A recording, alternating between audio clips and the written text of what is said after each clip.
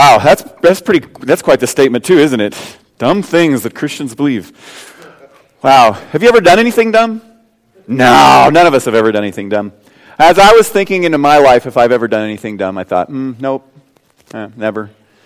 I hear a story about my grandmother one time. In 1905, my grandmother was 5 years old. Her and her older siblings were charged with cleaning all of the straw and manure out of the barn.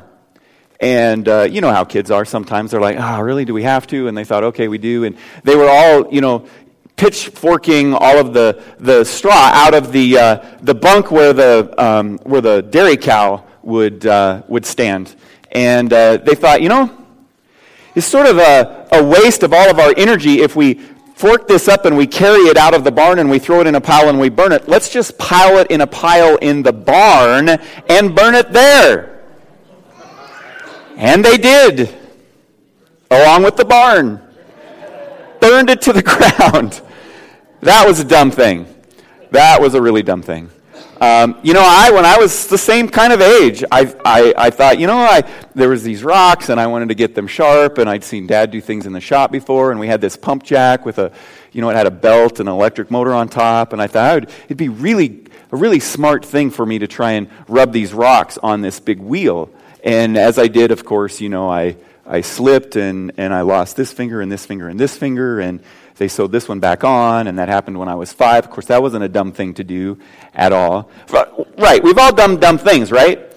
You've thought, or you didn't think, and you did a thing, or you've even thought that's a dumb thing, but then you did it anyway, and then later you're like, what? Why did I do that dumb thing?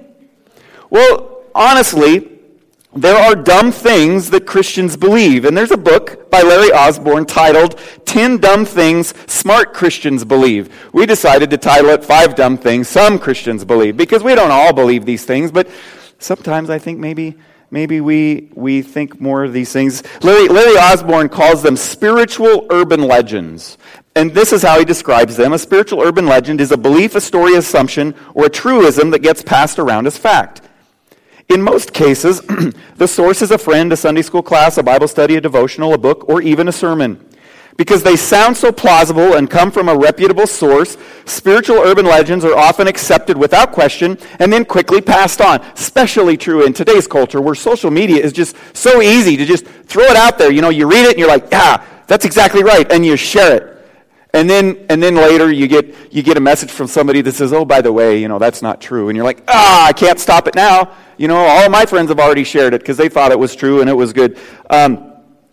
It's once widely disseminated, they tend to take on a life of their own. They become almost impossible to refute because everyone knows they're true, and anyone who dares to question their veracity gets written off as a spiritually dull, lacking in faith, or a liberal.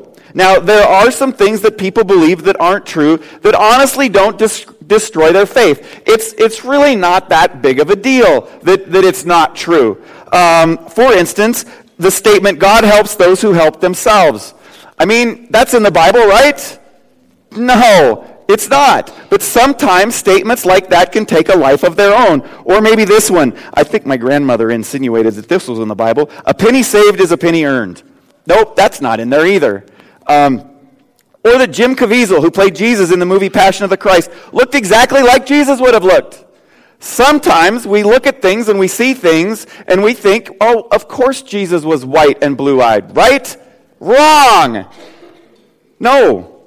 There's another story that I often think of. There was this mom, younger mom. She was making a big roast for dinner, and her husband is watching her, and she takes this roast out of the refrigerator and she sets it on the counter and she cuts the end off of it, and she throws the end in the trash. And her husband was like, "Honey, why did you just throw that in the trash?" And she said, "Well, that's the way my mom always cooks a roast." So she thought, well, how? She called her mom and she said, "Mom, how come you always cooked a roast this way?" And Mom said, "Because that's the way my mom always did."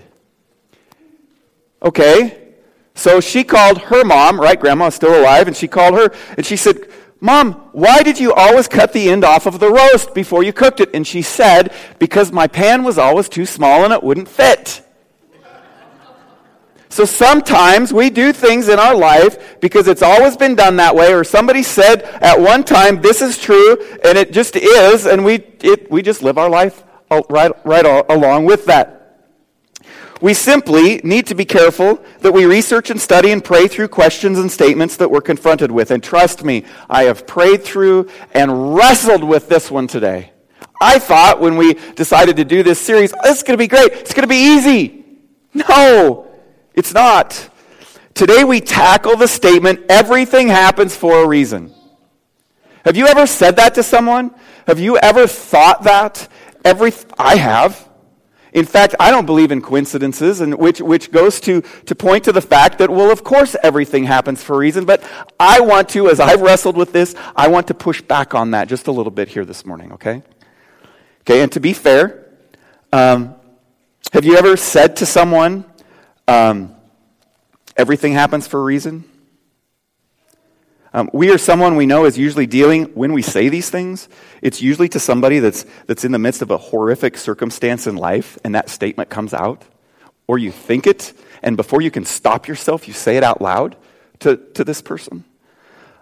Cancer, or a tragic car crash, or a sudden death. And to be fair, that person who said that, maybe it was even you, you meant well, you wanted to give ease to the situation, but that statement right there and a few others that relate to it do not give hope in a situation like that to many people. Because we want to support and encourage one another. And in the end, I'm going to give us some action steps that go to this. But have you ever heard something in a conversation, or you've gotten an email or a letter that said something like this? God must be up to something?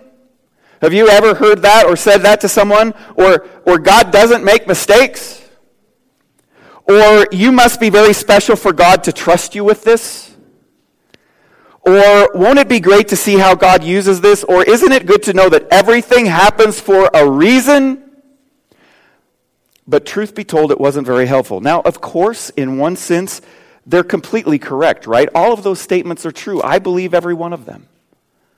God can make something good out of that. God does continue to work. But no matter what happens, God is in control. He's the creator, the king of the universe. He is sovereign over all things.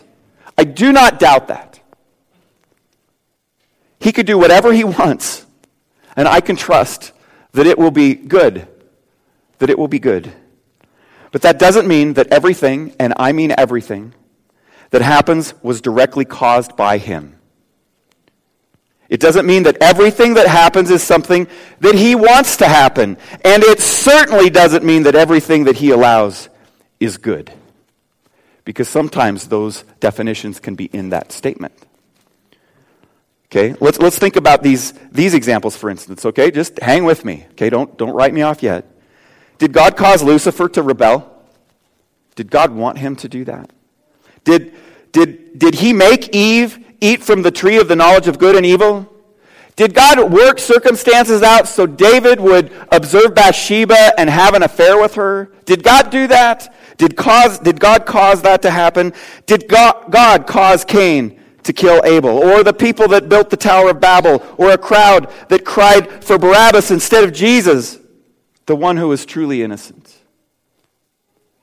No, I believe those who carried out all of those evil actions are completely and solely responsible for their actions. They can't blame God. Of course, some of them did. Adam tried to blame God, and how did that go over? Right? Look it up. Genesis 3:12 will tell you how God responded to that. Osborne says that most spiritual urban legends are a combination of wishful thinking and a twisted understanding of a few key Bible verses. And that is the case with this one. And I want you to turn to Romans chapter 8. Romans chapter 8, turn there in your Bibles. Maybe it's Bible Gateway on your phone. There should be a Bible underneath a chair in front of you if you didn't bring one with you today. Romans chapter 8. And I want to read verses 26 through 30. Romans 8, 26 through 30. In the same way, the Spirit helps us in our weakness. We do not know what we ought to pray for, but the Spirit himself intercedes for us through wordless groans. And he who searches our hearts knows the mind of the Spirit, because the Spirit intercedes for God's people in accordance with the will of God. And we know that in all things God works for the good of those who love him, who have been called according to his purpose. For those God foreknew, he also predestined to be conformed to the image of his Son, that he might be the firstborn among many brothers and sisters. And those he predestined, he also called. Those he called, he also justified. Those he justified, he also glorified. That passage right there is jam-packed full of theological truth. Wow. But the verse I want to focus on this morning is verse 28. Look at verse 28. Now, I want you to first, though, in your Bibles, which are probably in IV, maybe a few of you have the King James Version, I want you to look up here at how the translators of the King James Version translated verse 28. And we know that all things work together for good to them that love God, to them who are the called according to his purpose. Okay? Now, that verse, as it's translated right there, seems to say to me that if we love God, that if we have been called according to his purpose, that all things that happen are for our good. That somehow all things are a part of the goodness of God, no matter what it is. That there is this grand scheme that God has, and everything that happens is necessary for God to carry out that grand scheme. Okay, now I want you to look at this in the NIV, and it's subtle.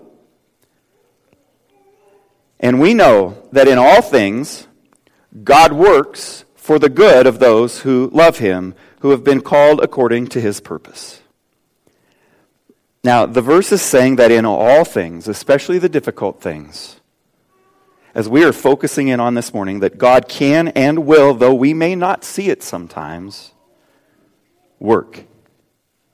That he will work.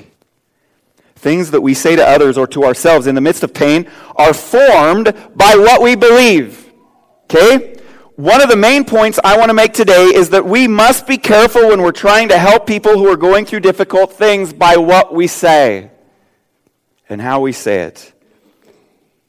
But suffice it to say that my prayer is for all of us this morning that as we think and wrestle with today's passage, that we aren't afraid to walk hard roads with people. We're not afraid to walk hard roads ourselves.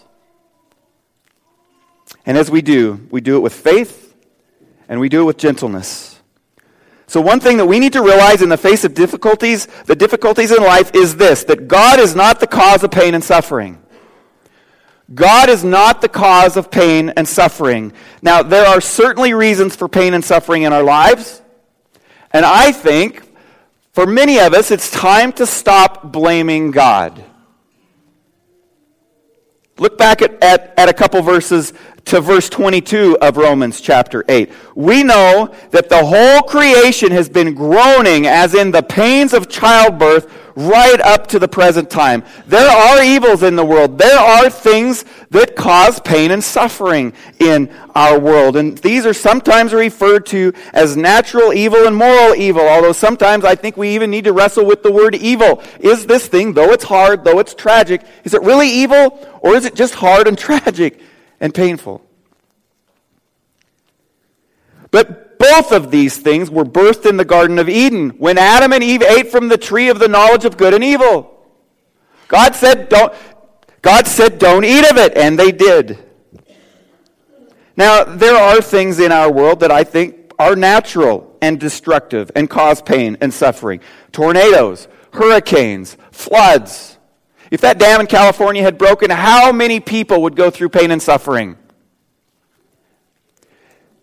Did God cause the government of California to not spend the money that they needed to fix that because they've been in a drought? Well, we've been in this drought for 10 years. What's another year? Well, gosh, we've been praying that you would be out of the drought for 10 years, and God finally answers your prayer, and you're not ready.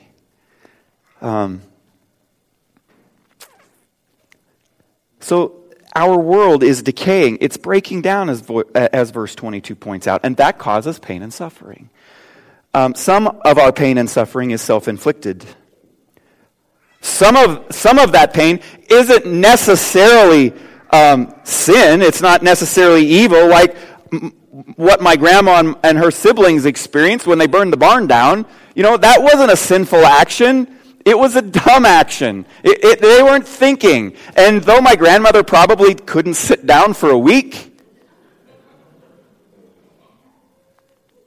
there were consequences to that. The family experienced pain and suffering. I mean, in 1905, I can't imagine what it was like to rebuild a barn.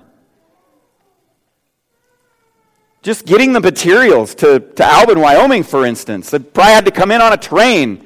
You know, they didn't have Amazon.com back then, right? They didn't have Menards. You couldn't just take the trailer and go get it.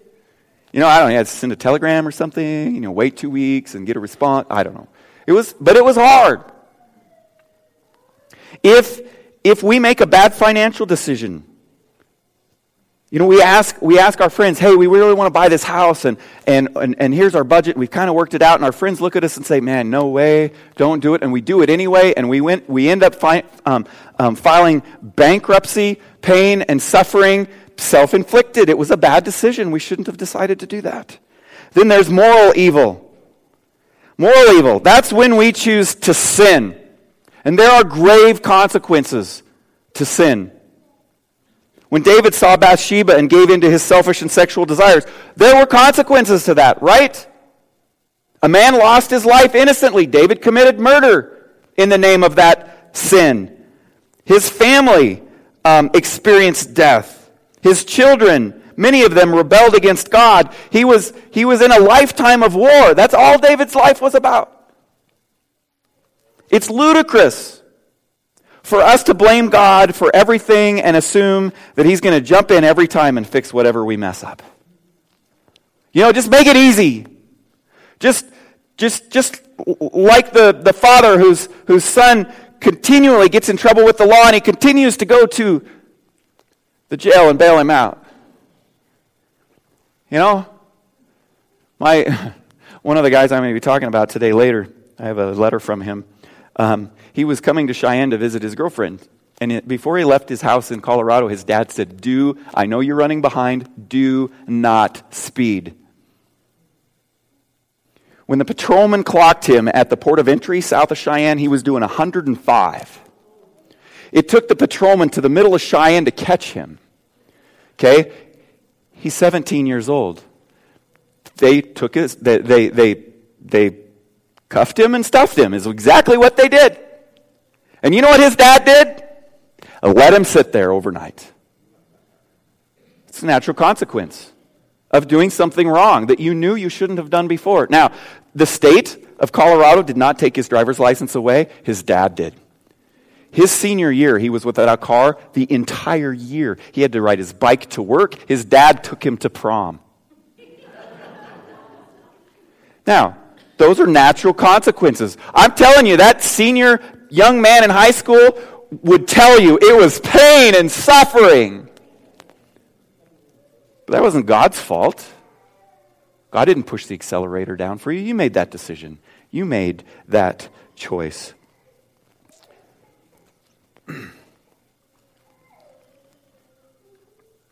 You know, sometimes too we think, well, God will forgive me even if I do this. He'll fix it if it fails. We need to be careful. The belief that God is the direct cause of everything that happens and has a specific reason and blessing for it is not only untrue, it has the potential to produce great spiritual harm. And here's why I say that.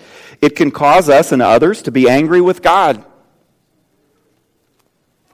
We blame Him. It's His fault. Why would He put me in this? Now, this is where the wrestling comes, because I think God does. I think God disciplines us.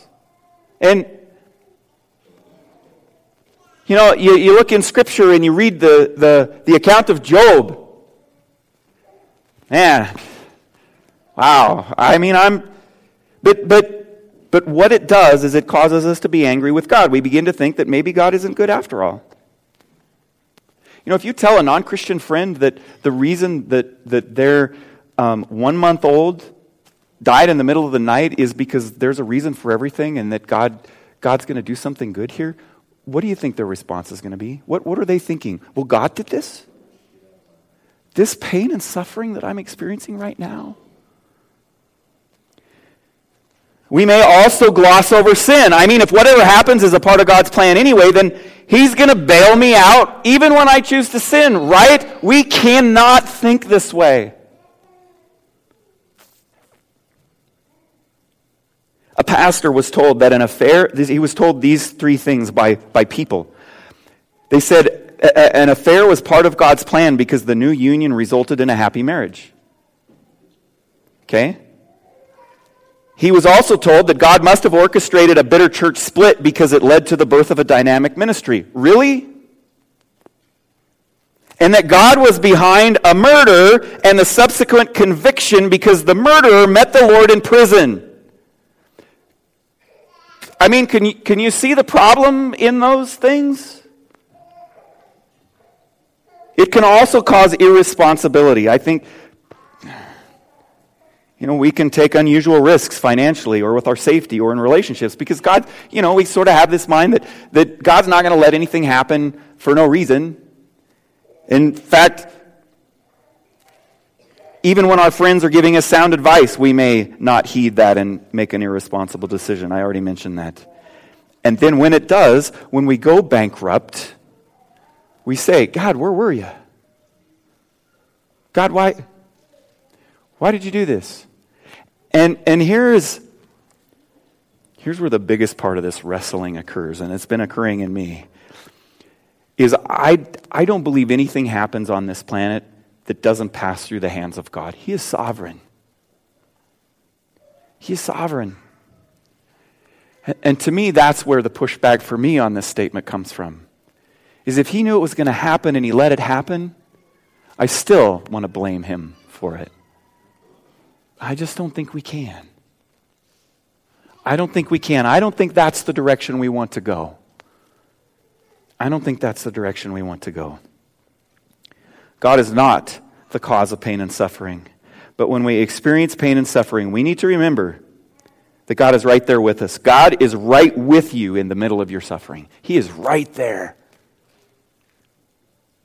We are not alone when we face pain and suffering. When you are sitting in a doctor's waiting room, waiting for the prognosis, and minutes feel like hours, He's right there with you.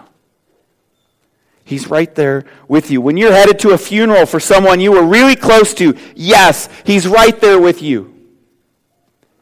He's right there with you.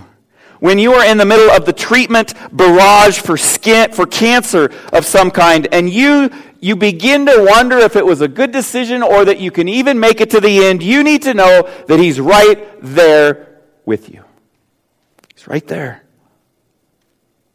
God is at work. We have to remember that Satan's best shot, because in the New Testament, it says, what is Satan doing? What's he working towards? He's working towards killing you and destroying you. That's his goal. That's what he's doing. He wants you to suffer. He wants you to feel pain. He wants you to blame God. But we need to remember that Satan's best shot, that his most powerful attempt to destroy us and to ruin our life, is nothing in comparison to the power of God. It's nothing. In the end, who wins? Who wins? Satan? No. God does. God is working. And despite Satan's best shots, his ultimate plan will not be thwarted. So, Pastor Dave, you're saying then that everything will work out. No, I'm not saying that.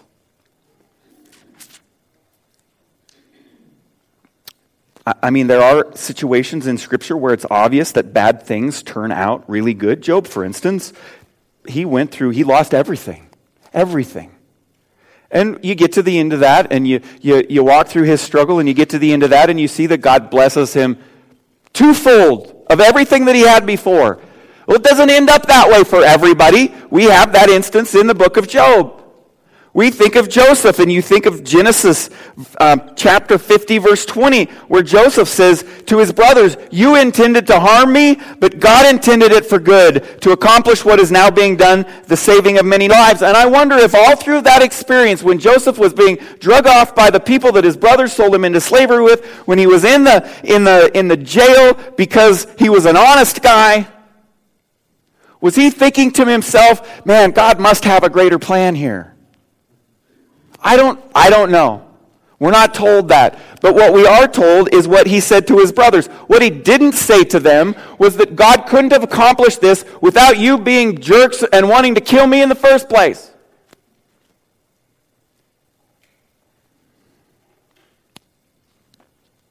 God continued to work the entire time.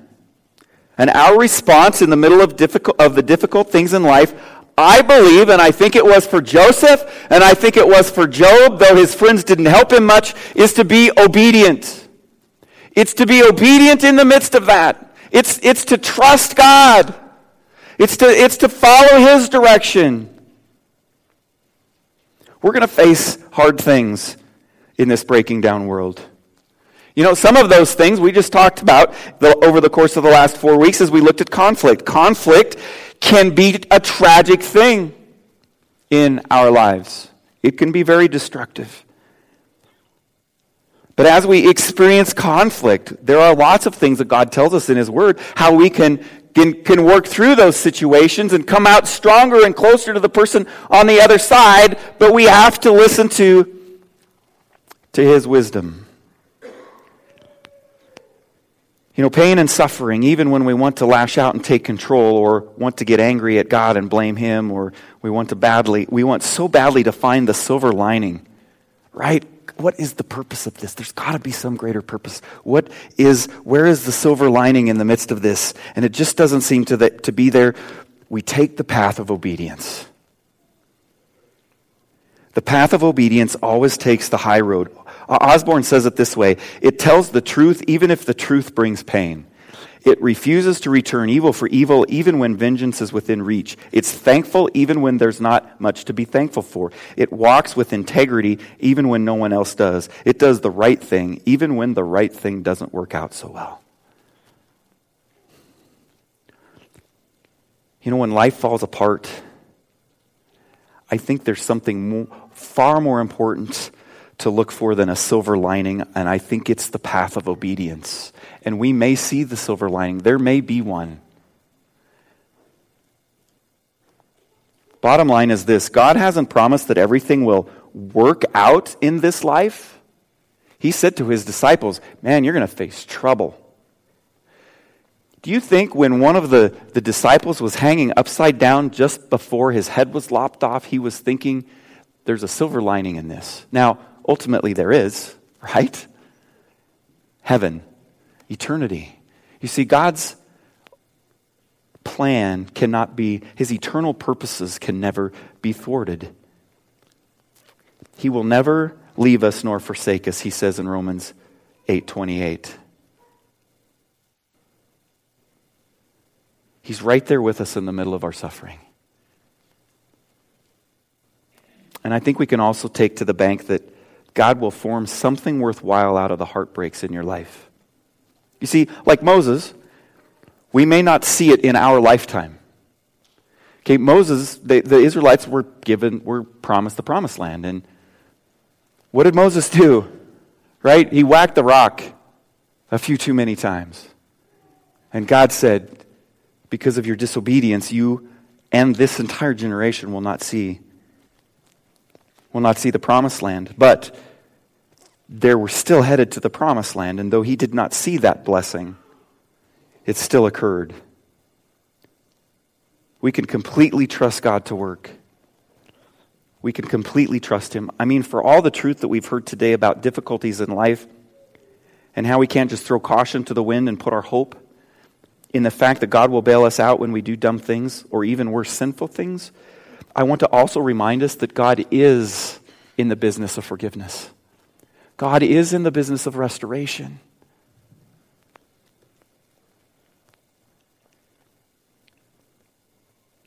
And his ultimate act was to send Jesus Christ here.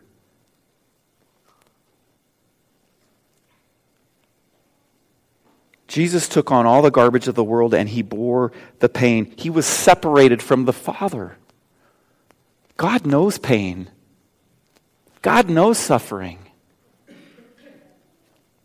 And we mustn't feel like we are alone in the midst of it. Jesus, in fact, experienced it in a depth that we will never experience. But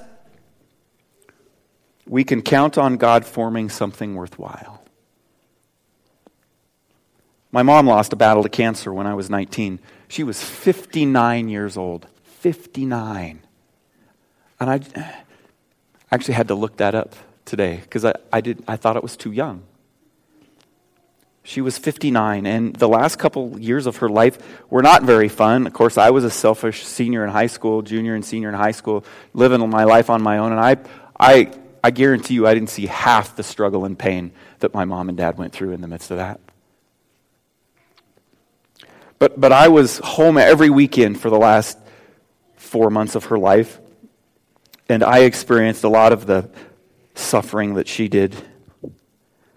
And I wonder if she would say that her last 6 months were worthwhile, that if there could be anything that could be redeemed in that. I don't know. In fact, I will put words in her mouth and say that she would say that last 6 months was rather heartbreaking.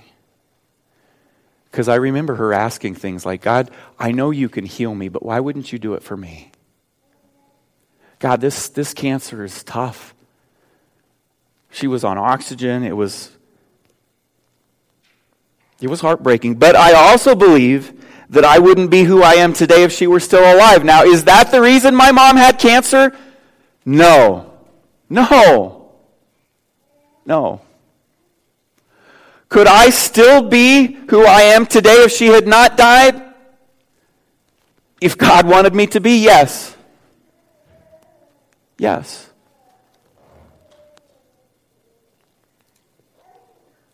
No doubt in my mind it would be different. We've been praying for my niece and her family for the past 7 to 8 months. For those of you that don't know, she was diagnosed 7 months ago with stage 4 lung cancer. Never smoked a day in her life or been around it.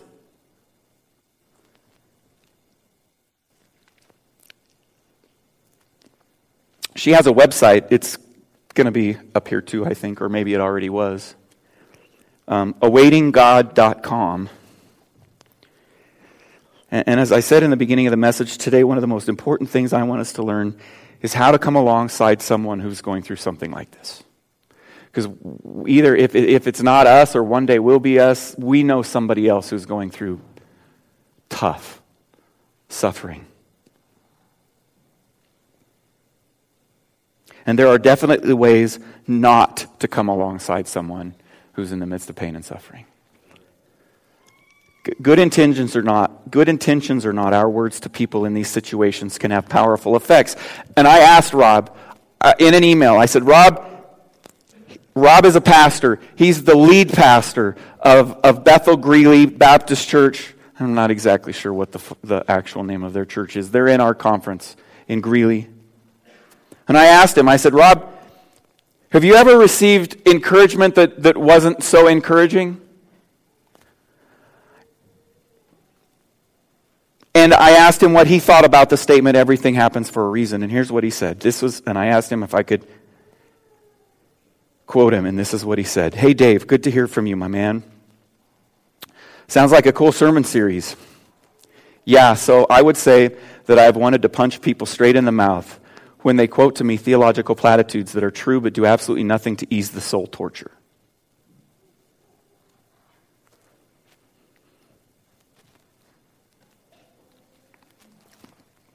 I would say this.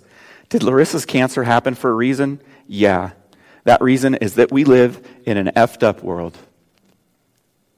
I do understand Genesis 50:20. You meant it for evil, but God meant it for good to be true. But that doesn't help ease the pain at all. And I don't think that God authored cancer so that we could learn some grand lesson. I think that cancer is the result of the curse of sin, and the curse isn't choosy when it comes to who it affects.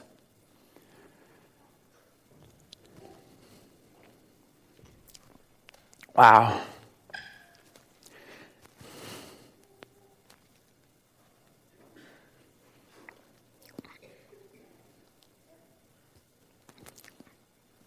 I thought about easing his words.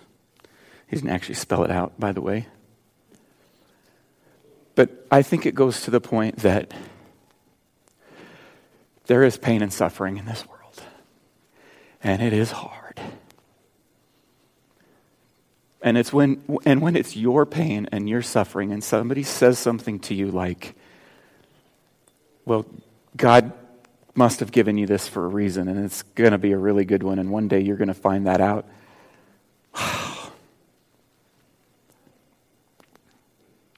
So what's your next move? So what do you do? 3 things. And they're going to be bullet points. I didn't leave blanks in your notes for these, but 3 things. The first thing is this: take care of yourself. Take care of yourself. Are you in the midst of pain and suffering? Are you going through it? I mean, are you there? Maybe you need to get away for a few hours or a few days. Maybe the weather's been beautiful here lately. Maybe you need to just go for a hike down by the river and listen. Let God speak to you and encourage you. Go fishing. Maybe you need to take some time off work and truly rest. Maybe you need someone to walk alongside of you. Maybe you need a spiritual friend of sorts. Maybe you feel all alone in the midst of this. We have a thing here at North Hills called Stephen's Ministry. And Stephen's Ministry is training in the process and has trained people, lots of training, to be just the person that can walk through something really difficult with you. It's free of charge. Doesn't cost you a thing. All you would need to do is write on your Connect card, Stephen Minister, and put it in the offering plate at the end of the service. And we'll let them know, and they'll get into contact with you.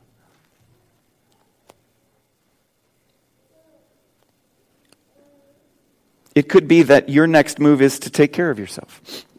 It could be that your next move is to pray. It's to pray. It could start with you writing your prayer request down on a Connect card this morning. As a staff, we pray every Tuesday for the prayer requests that we get. And at your request, they go on to the prayer team and they begin praying for them. Our elders, Rick Teeters, David Stoger, Dwayne Sandlin, Rob Randolph, and Craig Goosewill are available to come and pray for you and with you. Just let us know. Man, we're really struggling, or we really would like to have someone come pray over us. We will pray. I mean, I've had people come up to me on a Sunday morning, hey, will you pray with us? Yeah. Your next move may be to take care of yourself or to pray. It may also be to care for someone else. I mean, we all experience difficult things in life, but maybe as you're sitting there thinking, oh man, I just feel so blessed by the Lord. We're not in the midst of pain and suffering in the life of my family. In fact, I couldn't feel more blessed. Then God has you in a healthy place, and a place where you can be that person that can come alongside someone else and say, hey, I just want you to know I'm here. And then listen.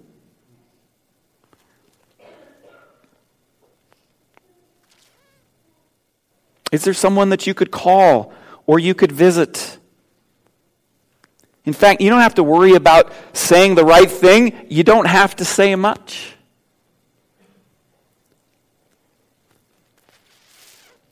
They may just need someone to listen. Someone to provide that soft and gentle place for the pain and hurt to linger, to rest.